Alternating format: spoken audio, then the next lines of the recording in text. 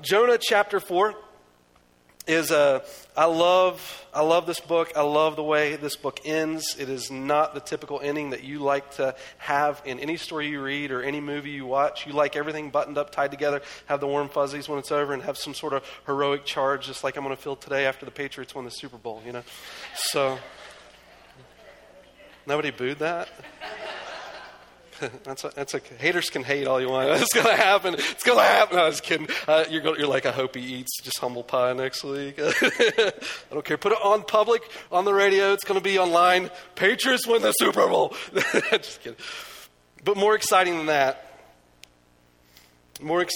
is really how this book ends, because the way that this book concludes, I think, gives us a lot of hope as individuals in where we are in our walk with God and the security that we can have in that, not because of us, but because of Jesus.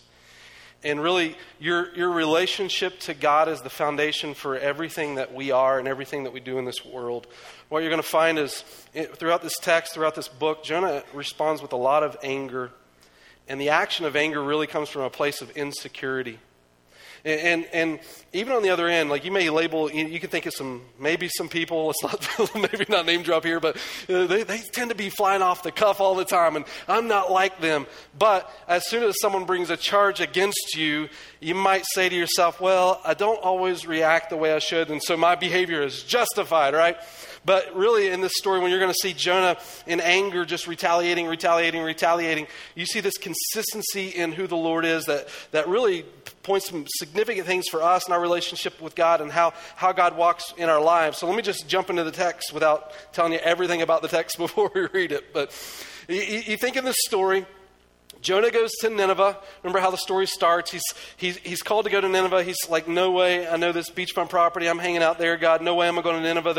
Those are our enemies. I love my people more than I love them, and I love my people more than I like following after you. And so because I want to love my people more, I'm not going where you call me to go. I'm not walking 500 miles into the desert, into this place with these people that have attacked us. They hate us. They've done gruesome things. I'm not going there. I'm going over here. See you later.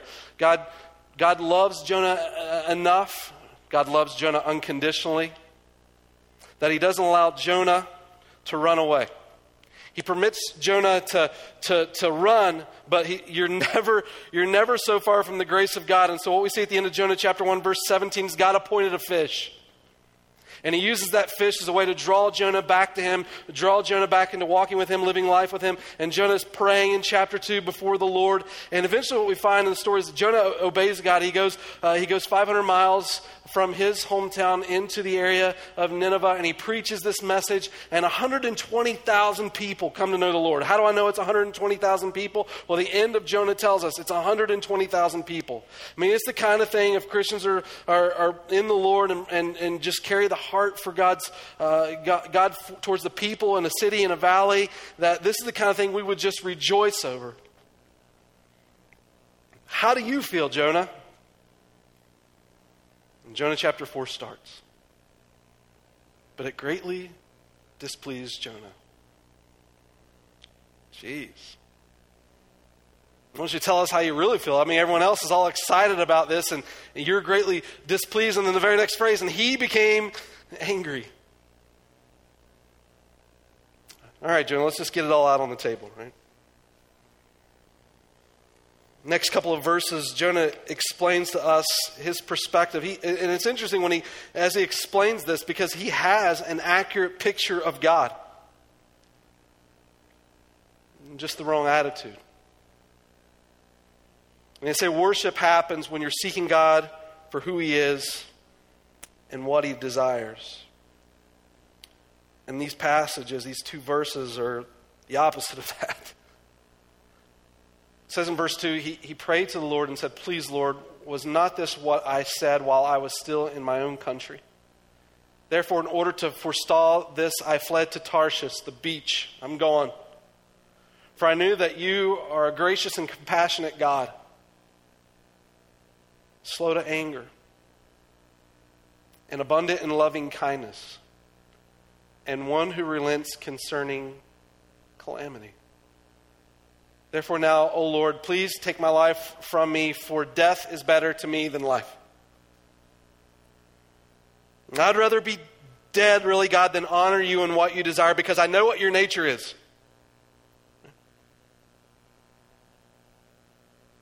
And then God's response. I don't know how many lives Jonah has,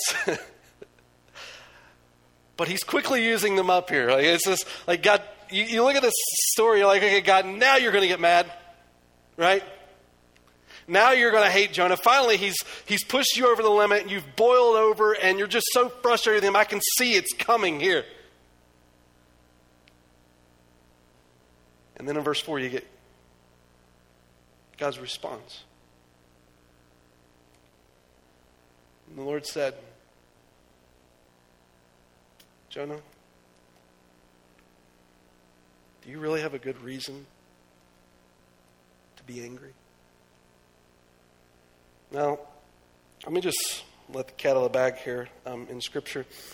When God asks questions like this, He already knows the answer. So when God poses this question to Jonah, we can go ahead and presume by the context of what we understand who God is and His nature and being all-knowing, He's not asking this question for him. So God's response and frustration towards Jonah in this passage, if he were fed up with Jonah, if Jonah had pushed him past some point, his reaction to this would be just away with Jonah. But I've shared through the context of this book of the story of Jonah that the point of Jonah, I don't even see it. It's not about 120,000 people in Nineveh, though that's great. It's not about a fish, though that's pretty cool. Not for me if that happened, but that I could see it's happened to someone else. I mean, that's a cool story. But the point of the story of Jonah is about one man's experience in his walk with God. How God continues to pursue after Jonah in the condition of his heart. And here in this passage in verse 4, God's asking this question and is saying to us that what God isn't doing is that God isn't reacting in anger. The reason God's not reacting in his anger is because he already understands who he is in his nature. See, that has a lot to do with the way that we react to how people treat us. When we understand the identity that we carry in Jesus, whatever charge is brought against us because our identity is secure, it dictates our response.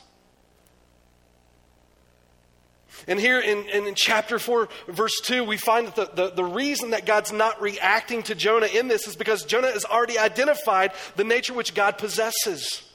And the very thing that Jonah is frustrated about towards God is the same thing that is sparing his own life. So God isn't reacting in anger because he knows who he is. Insecure people are the ones that react. But the identity of who God is in this passage is securely presented to us in verse 2.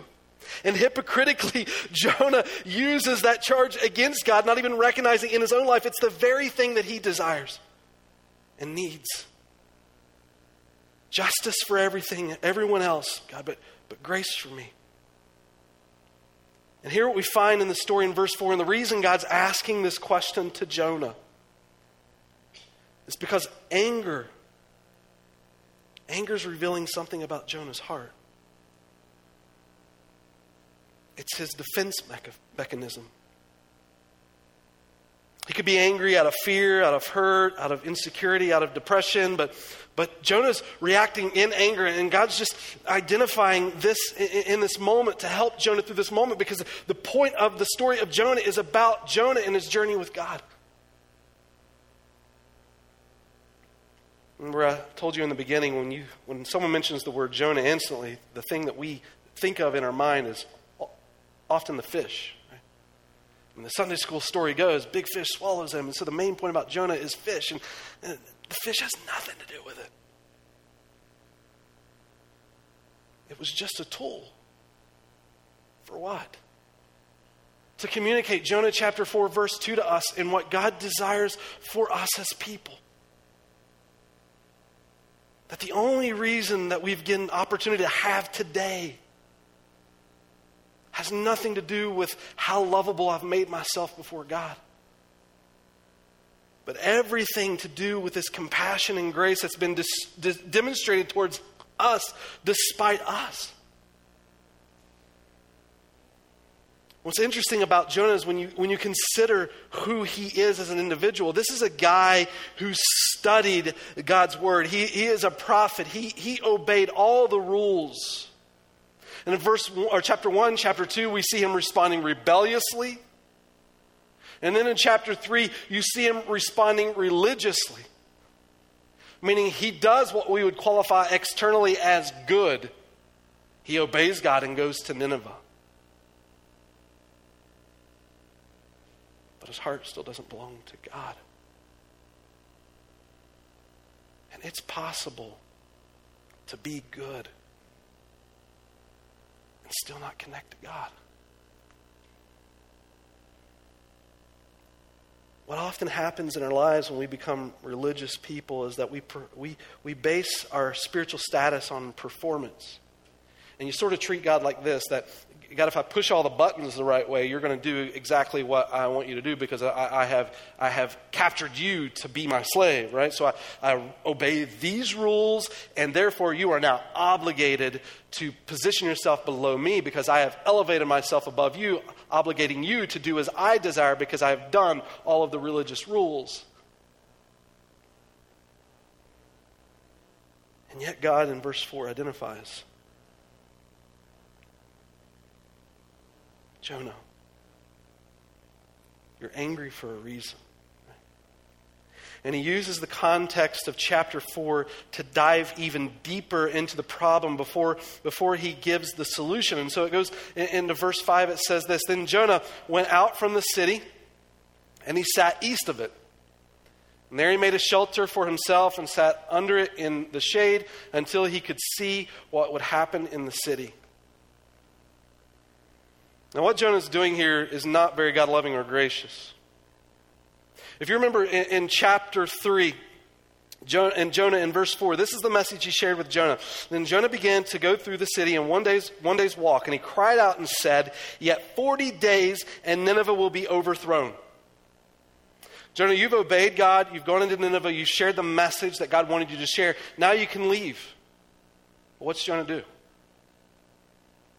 He goes up on the city and he waits. Why? Well, he wants to see day 40. God, I want to watch you destroy him. And so while God is on the throne over the city, really, Jonah puts himself on the throne above the city and just looking and hoping for the destruction of Nineveh. And so you see in verse 1, verse 2, Jonah's frustration, Jonah's anger. Then you see in verse 5, Jonah's frustration, Jonah's anger. And then in verse 6, 7, and 8, I want to tell you, when I first became a believer, I remember reading the book of Jonah early on. And when I first read this, my initial reaction to this is, God's finally getting you.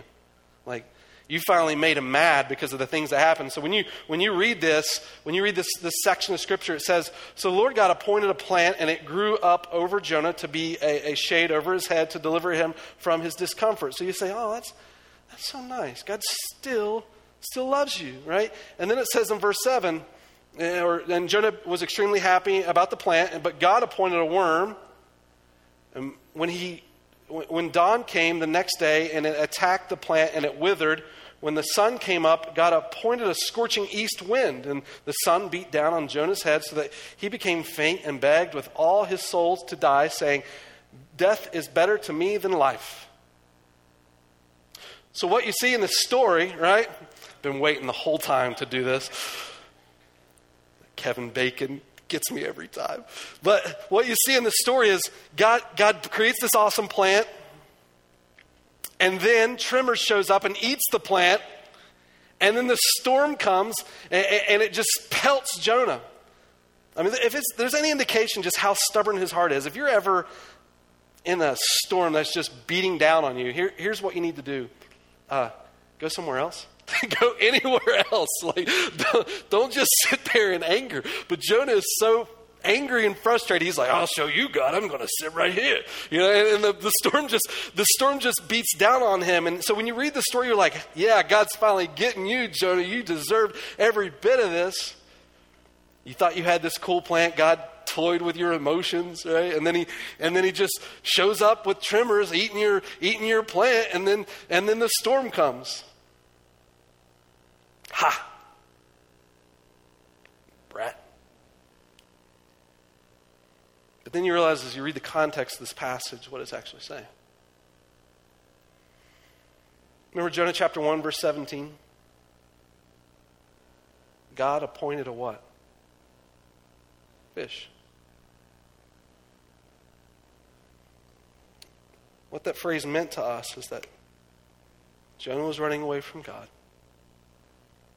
and God was running after him in a fish. But it wasn't because he was surprised by Jonah's reaction. In fact, before it ever happened, God had appointed this fish.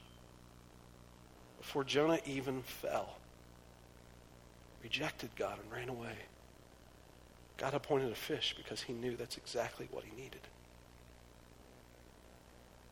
And same thing again. God appointed a plant. And he took away the plant. And he brought a storm. Not because he was interested in destroying Jonah or killing Jonah or just retaliating to Jonah. God doesn't react. This was planned. And so rather than communicating God's destruction against Jonah, what it's communicating is God's gracious compassion to him. See, sometimes in our lives, we're interested in the circumstance, right? God changed the circumstance, God changed the circumstance, God changed the circumstance.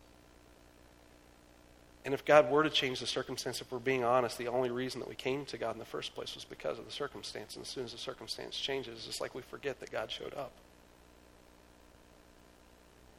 Now, I'm not saying every bad circumstance is some divine punishment from God in this world, or it may not necessarily fall in the context that we're reading today, but what I am saying in this passage is that sometimes we're interested in the circumstance, but more than the circumstance, what God is interested in is the heart of the individual going through the circumstance. And he cares so much that the circumstance becomes the very tool that God uses to communicate what he's most concerned about, which is your heart in the moment. See, it's possible in our lives for everything to go great, go well, and still be empty. It's also possible in our lives for things on the outside to not look so great, but for God to fill us up. Which is why regardless of the circumstance, what God is most interested in is in the heart, because if he can replenish and fuel and minister to the heart is what's strengthened to go through any circumstance. And so when God is sharing this story with Jonah, it's not the attitude of punishing Jonah. What he's actually saying to Jonah is when you aren't in tune with God, you look to everything else to satisfy. But yet when our circumstances are empty, it helps our hearts to redirect to what is important. And then in verse 9, God does it again. Then God said to Jonah, just like verse 4, do you have good reason to be angry about the plant? Jonah, your heart, right now, all that's happened in Nineveh, all that's happened with the whale, all that's happened with this plant, it's all for this. My pursuit is your life. And it's like, Jonah, when are you going to get it, man?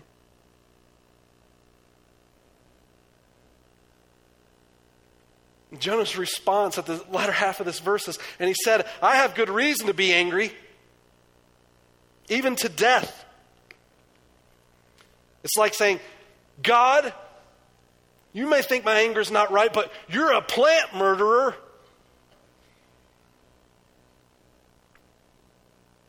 Yeah, but Jonah, you're a people murderer. Can't even recognize that in your own life that your anger is destroying people. I mean, you could get all religious about this and be like, well, no, not really. Jonah doesn't want to kill the people. He wants God to do it, so that's all right? No. In fact, James chapter 4, verses 1 and 2 says that. When you're angry, it kills. When James is writing that passage in James chapter 4, verses 1 and 2, he's not talking to murderers. He's talking to Christians. So let me read it. What is the source of quarrels and conflicts among you? Is it not the source of your pleasures that wage war in your members? You lust and do not have, so you commit murder. You are envious and cannot obtain, so that you fight and quarrel. What he's saying to Jonah is that you carry the attitude of a murderer. It destroys. It may not physically destroy people, but at least it destroys relationships. And God has created us for those. The greatest command, loving God, loving others. It's about your relationship to the Lord and relationship to each other. And when anger enters in that equation, it kills. It kills your relationship to God. It kills your relationship with others.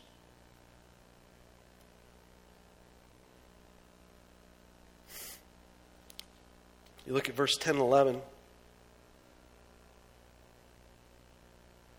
And Jonah, in a story, God finally dives into the situation. He's saying, okay, Jonah, you're not getting it. So let me just paint this picture for you, okay? I mean, we as people, someone offends us, that's always justifiable reason to be the bigger rear end back, right? Sorry, was that uncouth? Whoever's the largest moron in the end wins. And I'm justified because you wronged me first. And then God just speaks to Jonah. The Lord said, think about this, Jonah. You had compassion on the plant for which you did not work, which you did not cause to grow, which came up overnight and perished overnight. Should I not have compassion on Nineveh, the great city in which there are more than 1,200 persons who do not know the difference between the right and left hand, and also much cattle? Can I just let this cat out of the bag and say, when people that don't know Jesus act ignorant, don't be surprised. The more shocking thing is that when Christians who know Jesus retaliate to that and act just as foolish. And that's what he's saying in verse 10 and 11 here. But what God is doing in verse 10 and 11, he's also showing Jonah his priorities are messed up and who's really in charge, right? So Jonah's sitting over Nineveh as if he is the king on the throne. And God is reminding Jonah, no, it's not you, but I am the one who really sits as the king on the throne. And Jonah, you care about what you shouldn't. And you don't care about what you should. And you're so stuck in self that your anger is mutilating the relationships for which I've called you to. Can I tell you maybe one of the things that Jonah has done here in this passage by being mad about this plant is he's centered his joy on things that disappoint. If your joy is based on circumstances, because it will always come back to disappoint you. If your joy is based on someone or something, it will disappoint you. And I put it in the context of where we are right now. It's to say it like this. And I hope when I say I really want it to be all of us, but I don't serve, don't be offended by this for a minute, but I don't serve at ABC because you guys are awesome. I know that's hard to believe. I mean, some of you thinking, I am fantastic, but okay, let's roll with this, right? Like, I don't serve at Alpine Bible Church because you guys are awesome. I serve at ABC because Jesus is awesome.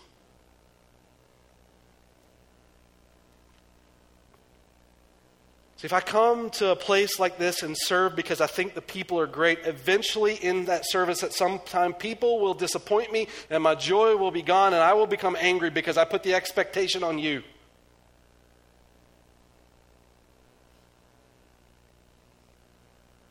But I already know who we are. We are broken people. We're in need of Jonah chapter 4, verse 2 in all of our lives. This is why Israel reads this book every year on Yom Kippur and says, I am Jonah.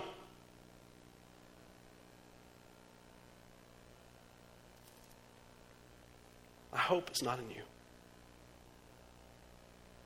If it were, I would have to quit at some point.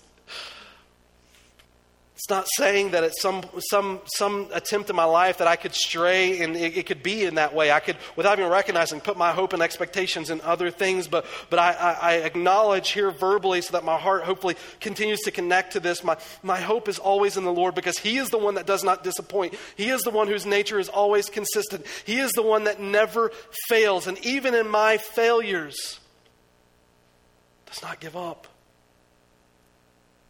If anyone has tested him over and over and over to demonstrate this, it's Jonah. And Jonah in this passage even modified his behavior. He did what God wanted. He went to Nineveh. He said the words he was supposed to say.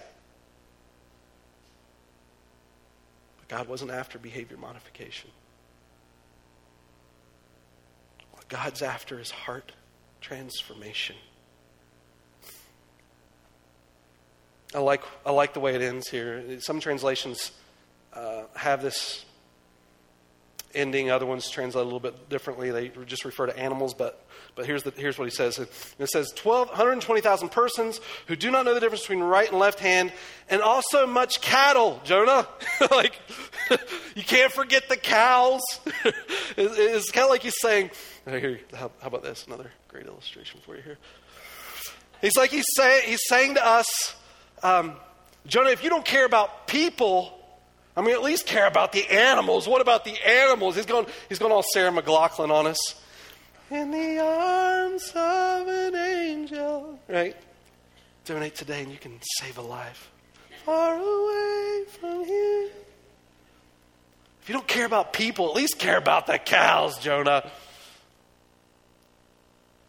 I mean, how bad does it have to be where you're like, nothing, I care for nothing except for the plant? Can I tell you one of the ways I want to be careful here? We recognize Jonah's got some problems, right? And what I want to be careful with is to recognize and say to ourselves, okay, if I relate to this in any way, which we all should, but you're not the one that transforms yourself. Like the answer isn't, oh, I've done bad, I need to do good so that God embraces me. The answer is because of who you are and where you are, you need to go to God because He is the one that transforms. It's not your strength. It has nothing to do with you and your ability. It's laying yourself down before God because He is the one that's come for you. He is the one that's given His life for you. He is the one that indwells you by His Spirit. He is the one that transforms your heart. And here's what we need to see in this context is that when we screw up, when we mess up, when we fail, when we get angry and all of those things, God's nature doesn't react. God doesn't all of a sudden be like, oh, that's the last straw for me. I'm going to show you who's boss. That's not God. That might be some fictitious thought that you have about God, but what God's interested in all of that is our heart. And so the response to that, when you read Jonah chapter 4, verse 2, rather than run away from God, rather than try to show God that you're worthy of His love, rather than try to transform yourself because He has compassion and loving kindness, and He's slow to anger, and He extends His grace, the answer then is to turn and run to Him. Seek His face. God, I'm yours.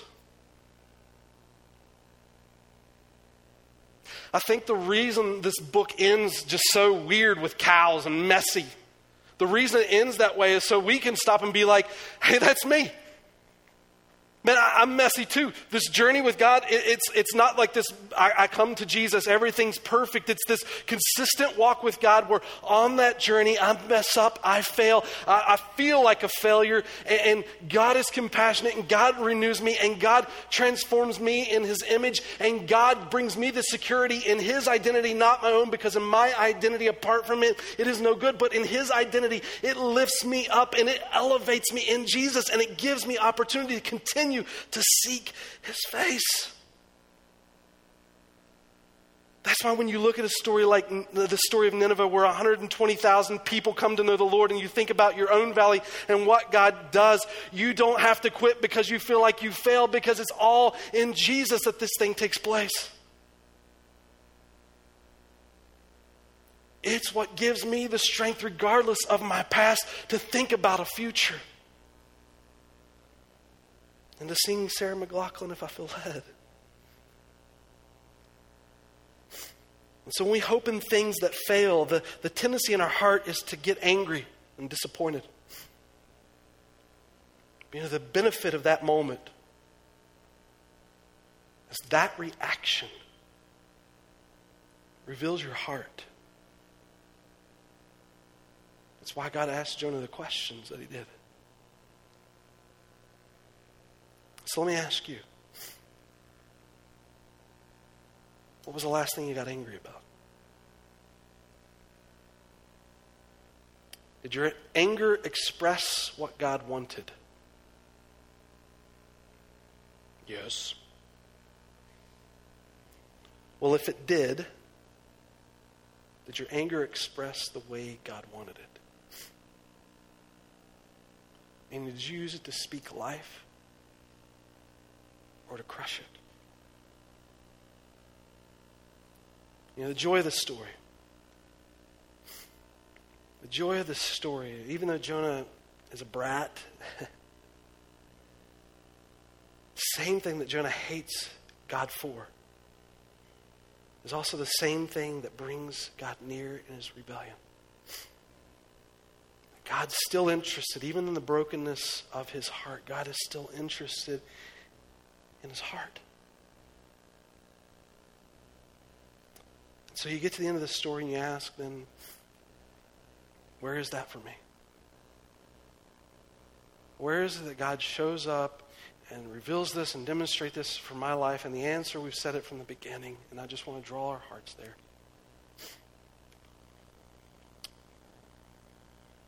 Jesus in Luke 11, verse 30. Just as Jonah became a sign to the Ninevites, so will the Son of Man be to this generation. And Jesus, of course, is the Son of Man. 3 days, 3 nights in the heart of the earth. For you and for me. The compelling thought of that for us is that Jesus, by his death and sacrifice, has offered the continual gate for us to be able to enter into his presence and experience the reason for which we were created. It's the transforming work that he does in our lives. It's saying to us, just like God cared for Jonah in this moment, so God cares for you.